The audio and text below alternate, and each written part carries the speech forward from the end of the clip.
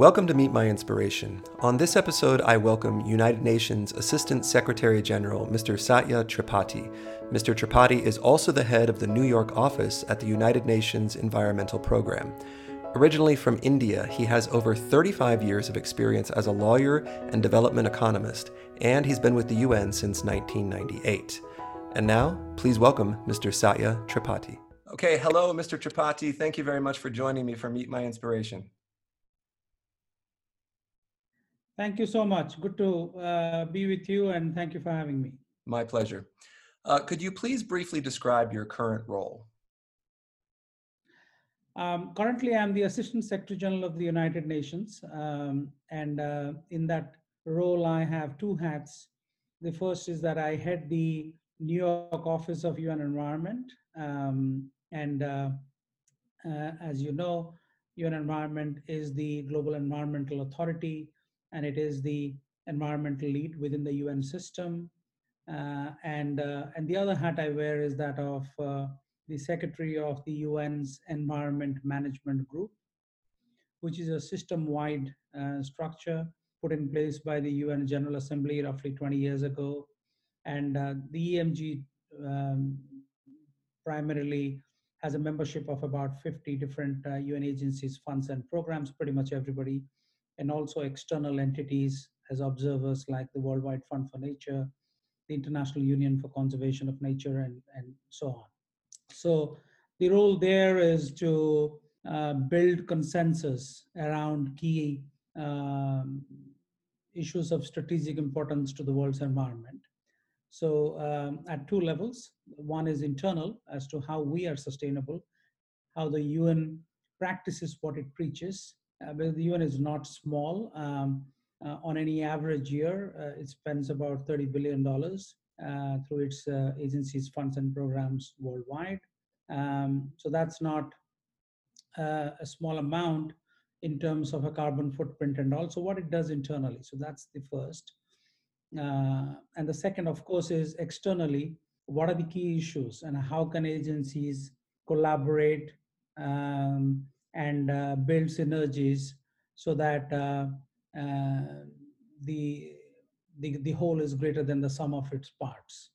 And so that's the other role that the EMG plays. And in my view, I mean, I have been the secretary for close to 2 years now, and what I have seen is that it performs a very strategic function within the UN system. It brings key concerns to the fore, and there's some churning within this UN system.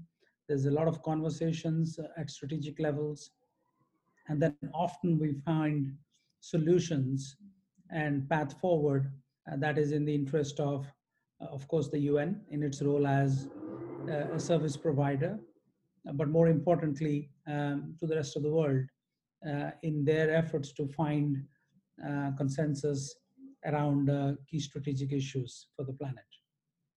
Okay, very good. Sir, as you mentioned, you've been in your role for about 2 years now. What are you doing differently in this role than your predecessors might have? Well, my predecessor did a fantastic job, and he moved on to be the chief economist of the UN. So he's still in the UN system. It's not about doing things differently, because I think he did a phenomenal job for his time, because the context changes by the day, literally, in terms of the issues that confront the UN. If you take the example of COVID-19, in December, we weren't even talking about it. We didn't know it existed.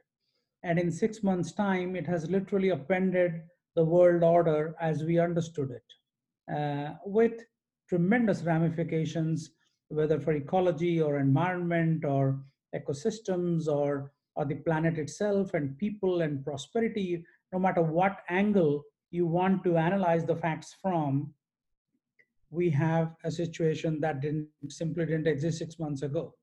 And that's crucial to note that what you do is important in the context of where you are at a point of time. Let's talk a little bit about your younger years in India. Where did you grow up? I grew up in multiple cities in India, in the state of Odisha. It's on the east coast of India, a state of about 50 million people.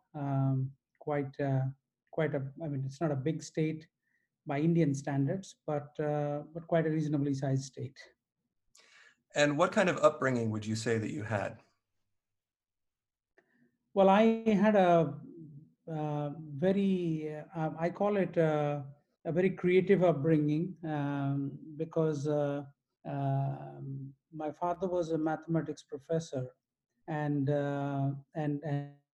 by the time I was born, he had quit that career, or he was about to quit that career, and set out to be a social worker because he believed. And so then he went on to be a journalist and was the publisher of one of the largest newspapers in India, something that was founded before, but he played a big role in its revival. It was founded by a freedom fighter before independence of India, and then of course it had with the death of the founder, it had lost its kind of primary driver. And then, of course, by the time my father got associated with it, it was being run by a bunch of other freedom fighters, which included then the Prime Minister of India Hmm. in that group. So he got associated with that group, and then went on to become the publisher of the newspaper, and and that newspaper still stands as one of the very few newspapers in India that have a completely independent way of thinking, and standing up for what is right, and every penny they make goes into charity, so they don't make any profits for themselves. It's a charitable trust. So I grew up in a household like that, which gave me deep insights into the power of information, of course, what the good it does and the bad it does, and what we see now in terms of fake news, and the risks it brings to civil society, and the social construct as we understand it. Um, I understood that 50 years ago, and that I think is a tremendous privilege to grow up in a household like that, where you really understand.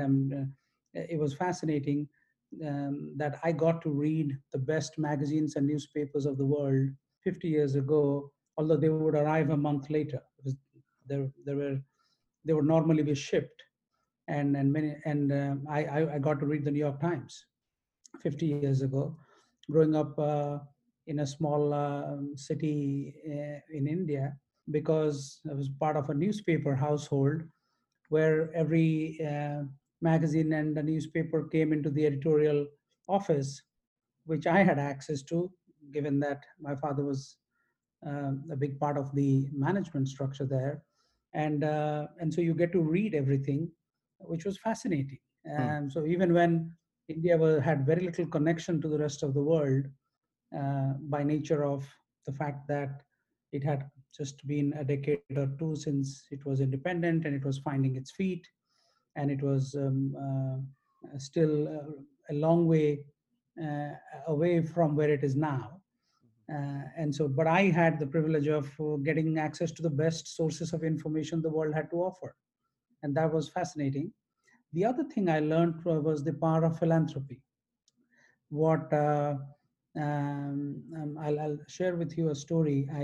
Many years later, when I was a civil servant in the government of India, I went to meet the judge of a high court uh, because there were a lot of government matters pending in that high court, and of course I wasn't trying to influence the decisions or anything, but you're allowed to meet as a major litigant with no interest in the outcome but that of justice and fairness, to go and meet judges in camera and request that if certain matters that have been pending for a long time could be expedited. So that was the only reason I was meeting him. is to say that, sir, we have about 200 cases pending in your court, and they are of grave importance to the people at large who have an interest in their outcome. So could you kindly expedite their hearings? And he was very kind, and he said, of course, these are important matters, and I'll see what we can do. And then as I was leaving, he said, where are you from? I guess he was trying to be nice. And then I told him where I was from, and he said, oh, I am also from that state. And so he said, what part of the state did you grow up? And I told him where I came from and all. He said, I know your father. And I said, really? He said, yeah, I mean, the trust that owns the newspaper actually gave me a scholarship that got me to law school. Then I became the judge of this high court, which is a rare privilege. I mean, from millions of lawyers, only hundreds ever make it to the high court bench. And and I was that just reinforced my understanding of everything I had perceived as a child, but never seen the evidence of it. Mm. And the judge went on to say that, I come from a very poor family in a remote village, and but I knew that this trust gave out scholarships to meritorious students, and so I made the effort to apply, and I went on to get the scholarship, and the rest is history. So I've seen the power of philanthropy and the power of building virtuous partnerships where you can actually leverage not money, but good intent and goodwill to produce spectacular outcomes for people and planet. That's wonderful. That's a wonderful insight. I'm going to move on now to bringing it back to your time at the UN, or bringing it forward rather to your time at the UN. You're an economist and a lawyer with over 35 years of varied experience. You first came to the UN in 1998. What was your initial role, and why did it appeal to you? Well, I initially came in on secondment from my government. So the role was that of a regional administrator, and I was in Bosnia. But then the secondment ended, and subsequently I went back to the government, and then of course I came back later on employment with the UN, and in that role I was heading the human rights investigation apparatus for the UN in post-war Bosnia, where the office itself had uh, close to 600 personnel to start with, and by the time we ended, it had grown to about 1,000 personnel, Mm. and it investigated 12,000 human rights violation cases across the country, and sometimes beyond, because many a times the perpetrators could be in neighboring countries. Because when the war was happening, everybody was converging into Bosnia, and then of course people had moved back or moved on. So finding, I mean, to give you an example, when we started investigating uh, the uh, integrity of the the personnel that were still employed with the government of Bosnia and Herzegovina, we started looking at small things like, what certificates do you have? Because like in any normal country, you would check if somebody claims I have a degree, then you would check, can I have a copy of your degree? And then where does it come from, and find. And so uh, in many cases we found that people had certificates, but the school board did not have the records anymore, because a lot of things were displaced during the war. But actually somebody in a third country had those records, because they had taken them away, and they were then verifying and telling, okay, this is a correct certificate, which is as astonishing as it may sound. uh, it was indeed the case, and in many cases we access those people and appeal to their good sense and goodwill to return them to the school board, so that those records can be reconstructed. And so it was fascinating, but so was the fact that there were 12,000 cases that were investigated, and based on those results, we were able to vet all public officials in terms of whether they had anything to do with the war, and was that legal. And sometimes you may have everything to do with the war, but you were just a soldier and you were following orders and you're staying within the ambit of the law, whether it is the humanitarian law, the Geneva Conventions, uh, or the national laws. And so long as you remained within the limits of both your national laws and the international laws pertaining to war and humanitarian issues, then you're fine, because then you did what you were supposed to do. But there were tens of thousands of those that were at the forefront of the genocidal war that affected Bosnia for as long as we can remember, and the scars unfortunately still remain. Indeed, they do. Um, so you've been with the UN for quite a number of years, and you've worked on many different projects and programs and in many different roles. Could you share with us what are some of the programs or projects that you have worked on at the UN that you're most proud of? Maybe something that stands out in your mind the most? Well, I would say all of them, because perhaps the problem, if you see it as a problem that I'm not able to decide which one is the favorite, the problem is with me, perhaps, because I find it fascinating that somebody from a small town in India has the opportunity of leading some of the most uh, uh, consequence operations of consequence for the world. And I'll explain why. If you take the case of human rights investigations work in Bosnia, where I started my UN career, I see that as absolutely significant and central to building peace. Without accepting what went wrong, we will never change. Hmm. There will be a facade of trying to change or attempting to change, and all that. But real change happens when we accept our mistakes and internalize them and find ways to heal. And then that's why reconciliation is so important. And so to that extent, my own humble contributions and experiences there are absolutely what define me as a UN official or as an international civil servant. Because I saw, on the one hand, the horrors of what war can do to a once very prosperous country, deeply rooted in European ethos, and just how a few bad leaders can mislead their people into something that the impacts of which nobody has comprehended are understood, and then you are sucked into a mindless war that then defines the life of generations to come. So in that, finding those perpetrators of human rights violations, uh, building on that, and structuring systems that will prevent those kind of violations to recur in that operating environment, and building not a blame game based conversation, because that never helps, but rather uh, a self analysis,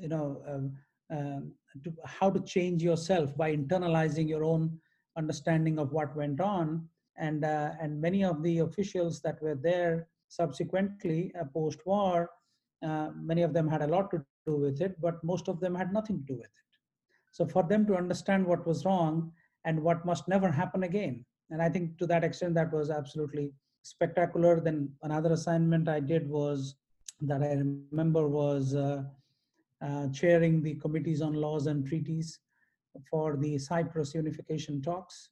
As you know, that's a problem more than 50 years old. And when I was involved in it in 2003 and 2004, um, it was fascinating, because even though there are deeply divided points of view on either side of the island, the Turkish Cypriot side and the Greek Cypriot side, but all key issues, what was very endearing to note, that both sides had the same Cypriot values that they cared for. So in public conversations, of course, there's posturing, and then um, taking stands that might possibly look intractable. But in private conversations, they all shared the same ethos and same common aspirations for a unified Cyprus. Unfortunately, it didn't come through because it went to referendum and one side voted in favor, the other didn't. But that notwithstanding, I was coordinating the work of about 400 experts in that particular effort from the Greek Cypriot side, from the Turkish Cypriot side, and experts contributed by member states from around the world with a very strict timeline. And then the Secretary General Kofi Annan was very keen on it, and it was called the Annan Plan when it was presented to the people. So that was a very gratifying experience for somebody to be in the center of all that and to be able to contribute. I also worked worked in many places, but uh, the I was the UN recovery coordinator for the post-tsunami recovery, where I had the pleasure of working with President Clinton, who was the tsunami envoy of the United Nations. Um, and then I was the UN recovery coordinator, managing the nuts and bolts of a $7.2 billion recovery process. And the UN operations was rather large, with about 3,000 staff, 27 agencies, funds, and programs all coming together. To deliver on a $1.2 billion program just for the UN, but an overall recovery program of $7.2 billion. So the UN had the responsibility of coordinating it at the request of the government of Indonesia and other governments that had an interest in that matter, including donor countries. That was fascinating. And then, of course, the I was involved in helping set up finance facilities in different parts of the world. And of course, at that time, this all started as a pro bono effort at the end of 2016 when I wasn't working for the UN, because I was convinced that pilots don't fail because you put a lot of money to make pilots work, because it's a business model that you're trying to develop. So you put a lot of money into it. So I often say that pilots don't fail, but pilots don't scale, because you will never have that kind of money at scale to roll it out across the landscape. So you have to find business models where you can have billions of dollars invested in protecting forests, in changing the current destructive form of agriculture, where we keep pouring chemical fertilizers and pesticides into Mother Earth, believing that this is the only way we can grow food. And I tell my friends who are on the other side of the aisle that, have you ever been to a virgin rainforest? And if you have, did you ever ask yourself the question, has anybody put a pinch of fertilizer or chemical pesticide into those forests? The answer is an emphatic no. But they are still the most vibrant of living and breathing spaces anywhere on the planet. Why? Because nature is cyclical. Nature sustains itself. Um, Nature fails when humans happen to nature. And that's what has happened with agriculture. And of course, then there are perverse systems built, stacked up one on top of the other. So now that the soil has lost its fertility, and of course we keep needing more and more fertilizers and pesticides, then the insects or the pests, they grow tolerant to the pesticides we use, then we keep making them stronger and stronger and stronger. And that then becomes the endocrine disruptors for our children, and the chemicals that go into our body systems and give us cancer and incurable diseases. And then that's how you keep selling medicines. So we have built a perverse infrastructure, a vicious cycle, as I call it, and we need to get out of that. We need to switch from soil chemistry to soil biology, and that's why organic farming, natural farming is so important for reviving the planet. Well, so we're starting to see your passion come through for how you feel towards the environment and environmental change. For those that may not know, could you briefly describe the UN Environmental Program and its mission? The UN Environment Program was set up in 1972. It came out of the Stockholm Conference on Sustainable Development. That's where the countries of the world came together and recognized the centrality of environment to everything we do in terms of our growth models and the prosperity paradigms that we built for ourselves. And so it was in 2022, we'll actually be celebrating the 50 years of the founding of the UN Environment Program. More importantly, is Stockholm Conference on Sustainable Development, which then was followed up 20 years later in the Rio Conference, as we know, the famous Rio Conference, where the Rio Conventions were born, the first being the UN Framework Convention on Climate Change, then the UN Convention on Biodiversity, and the UN Convention against Desertification, the UNCCD. So these were the three Rio Conventions, as is most popularly known.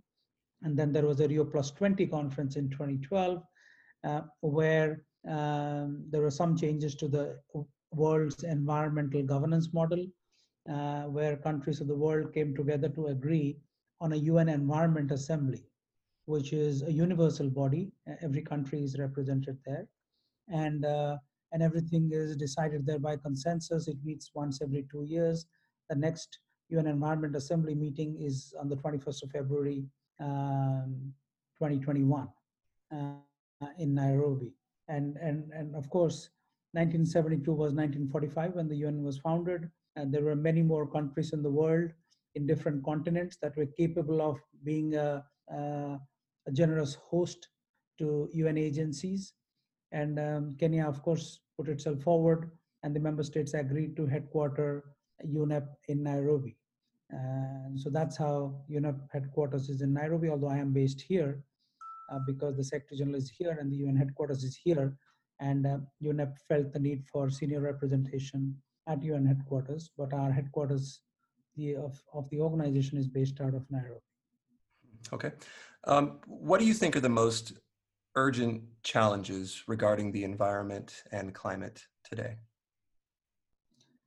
I think urgent is a misleading term, not in terms of seriousness, because it is urgent.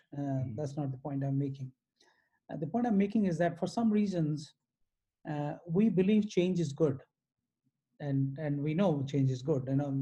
We keep telling ourselves that change is the only constant we have in life. And as paradoxical as it sounds, it's a fact.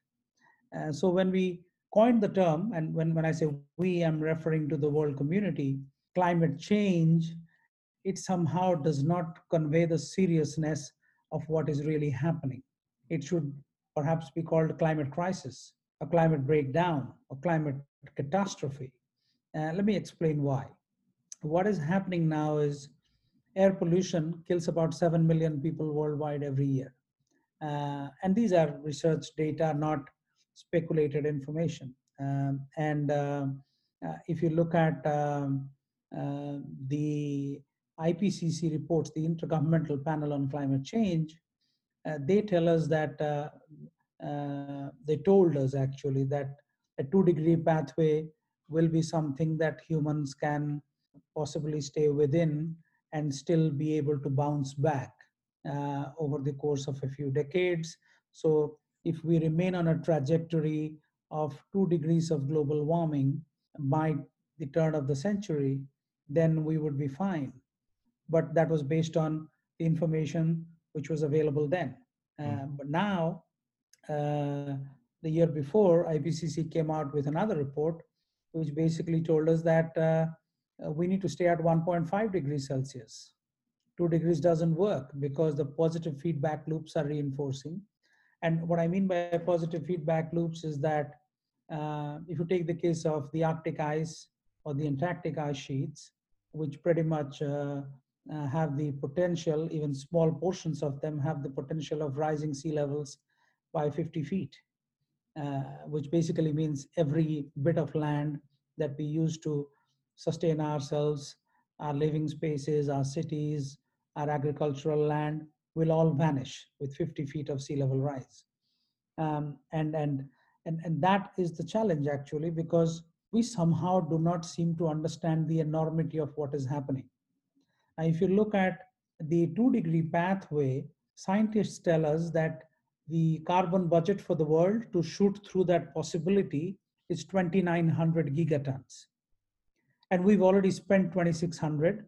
At this time, we're spending anywhere between 40 to 45 gigatons a year, which basically means we have roughly 7 years, by which time it will be impossible to ever stay on a 2-degree trajectory. Then we are done with 2 degrees. Paris Agreement that everybody appreciates so much, everybody talks about it, and rightly so, because it is the first time all the countries of the world came together to agree on something. So that's why it is significant. But the fact remains that the Paris Agreement, if fully implemented, of which there is little evidence at this time, barring a few countries, it will take us to 3.2 degrees of global warming, not 2 degrees or not 1.5 degrees. So, in summary, the Paris Agreement doesn't take us anywhere, even if it is fully implemented. And that is why we're at a point of crisis.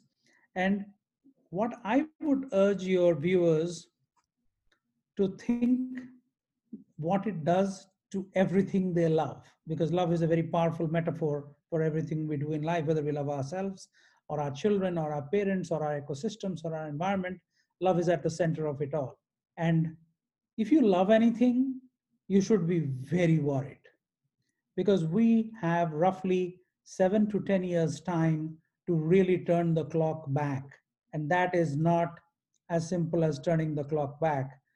I'm using it as a metaphor, and this is turning the planetary clock back, which will take every person on the planet to put their own little bit, and that will add up to spectacular results. Are you optimistic that this goal can be achieved?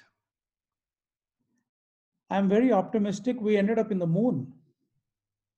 Before they started working on it, nobody ever believed. Indeed. And so the humans, there's nothing beyond the humans, good and bad. And that is why let's dig deep, find our inner belief, our inner core of morals and values and ethics, and let's pull all of that together. Let me cite a small example of my own self, which I find fascinating. So indulge me for 30 seconds. When I was a little kid and I was growing up and I started shaving, my on the first day, I had the tap running and I started shaving, and of course my mother watched me, and at that time I was amused she was watching me, but now I understand she must be watching me with horror at the criminal wastage I was indulging in terms of the tap running and me standing there trying to shave. So she didn't say anything. She watched me do that. The next day she came in and she gave me something in the family now is more popularly known as a bucket test. So she brought in 3 big buckets of 20 liters each, and she let me shave as I was. And then as I was shaving, she would catch the water that was flowing out of the tap.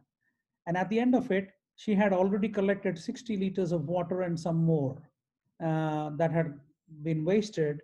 And then day 3, she brings me a little mug of water, about half a liter water, and she said, "Let me show you how to shave." And my initial reaction was, "How would you know? Have you ever shaved?" And she laughed and she said, "No, I haven't, but I know how it is done." And so she was very indulgent in that sense, without getting angry at a very stupid remark. She took that on and she explained to me how it is done, and I found it that it is possible to shave with half a liter of water without the tap running and all. And the other day I was talking to my daughter, and she was asking, "What is it that you're most proud of from your life experiences?" And I told her this, that she's very good at maths, and she did a quick calculation. She says, "Dad, it's been more than 40 years since then." I said, "Yes, it is." And she said, "That means you've saved more than 1 million liters of water by not," she said, "by not," and I added, I said, "being stupid." And I'm sure she was saying by not being wasteful or something, but I added, I said, "No, by not being stupid." And so a single human action, and that's not all of me, all the resources I use, that's just the shaving. Mm. So we have within our powers to change things. Climate change has happened yes, there are a certain set of countries where perhaps there is more resource use than is sustainable, and we can have that debate because a lot of countries engage in that debate, us versus them, and perhaps that is fair from their context. But what is significant to note that every person on the planet can actually contribute to changing behavior, to questioning themselves, and finding meaningful solutions, of which there are plenty. and and actually that will add up to climate action that will actually save us from extinction in a few decades. Let's hope so. Um, Sir, you often say that if the UN can make itself redundant, then it has done its job. How do you keep yourself and your team focused on this idea? Well, I say that with a lot of responsibility, and let me explain why. The UN was created by the member states in the wake of the Second World War, um, and of course in the wake of the First World War, the League of Nations, which then collapsed, and then of course the UN came into being in 1945. And the rationale was that there was a lot of need for the world for having a common voice on a whole variety of issues. World peace, of course, was on the foremost, on the top of everybody's mind. But then there was health, nutrition, education, and the UN has done tremendously well. This is the 75th year of the UN. We're calling it UN 75. And so I often wonder, what can the UN do meaningful in the next 25, 50, 75 years?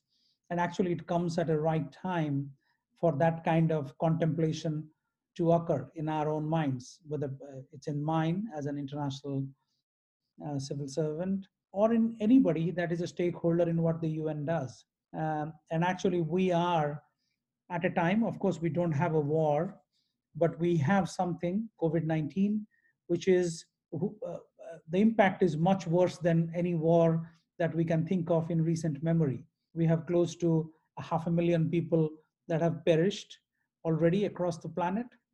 We are close to 10 million people being infected across the planet. Uh, and, uh, and just the US Center for Disease Control, CDC, just came out with its own study that they believe that the number is anywhere between 6 to 24 times actually of those that have been tested and found COVID positive, which is a very scary situation. That then you're talking about roughly anywhere between 9 to 30 million people. And then that's what it is. And economically, what it had done to the planet is nothing any war had done in recent memory. So it comes at a time when we really need to stop, step back, and think that the whole development paradigm and what can we do differently this time, because the next 25 years will be the most defining for all species thanks to our actions, but most importantly the human species. And how we behave in the next 10 years will decide how the next generations will live their lives.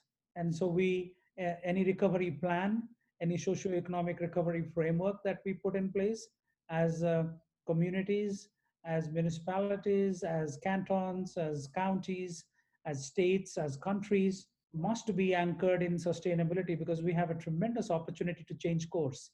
And we will not get another opportunity like this before it all goes south.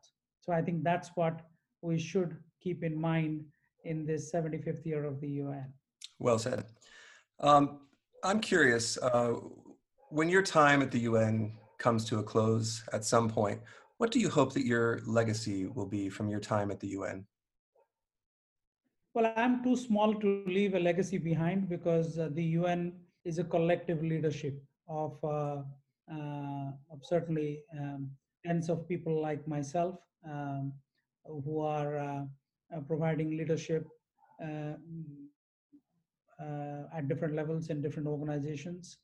In something like the UN, which is the world's collective voice on a whole variety of issues that is defining both in terms of scope and substance. The legacy of any one person uh, uh, must be seen from the perspective of what was the collective vision, and did you contribute effectively to the furtherance of that collective vision? So that's one part. The other is, did you bring anything new to that collective vision? Did you question the status quo? And did you excite and energize those that are the young people that are coming into the UN to believe in themselves, to be able to speak up freely and independently their thoughts, because that will make the UN a better place. It is the younger voices, it is the new leaders of tomorrow that are coming in today. And how do older people like myself, who are at the apex of the pyramid, excite them, energize them, empower them to be the best they can be? And then I think that's if you can be a part of that kind of a legacy, then I think you've served your part well. Wonderful, wonderful. Mr. Tripathi, I think this would be a good place to bring this talk to a close. Thank you so much for sharing your story and your passion and your time with me on this episode of Meet My Inspiration. Thank you. Thank you for having me, Chris. It's been a pleasure. Thank you. I want to thank Mr. Tripathi for taking the time to share his story and his thoughts with us. He clearly cares very deeply about what he does. I was so impressed by his passion for his work and by his humble nature. If you want to find out more about the United Nations Environmental Program and all that they are doing around the world, please visit unenvironment.org. The UNEP's website has a wealth of information, including updates on the UNEP's 17 Sustainable Development Goals and the UNEP's response to the COVID-19 pandemic. Again, to learn more, please visit unenvironment.org. Thank you for joining us on this episode of Meet My Inspiration, and I hope we've been able to inspire you too, even if just a little. Sometimes that's all it takes to make great things happen.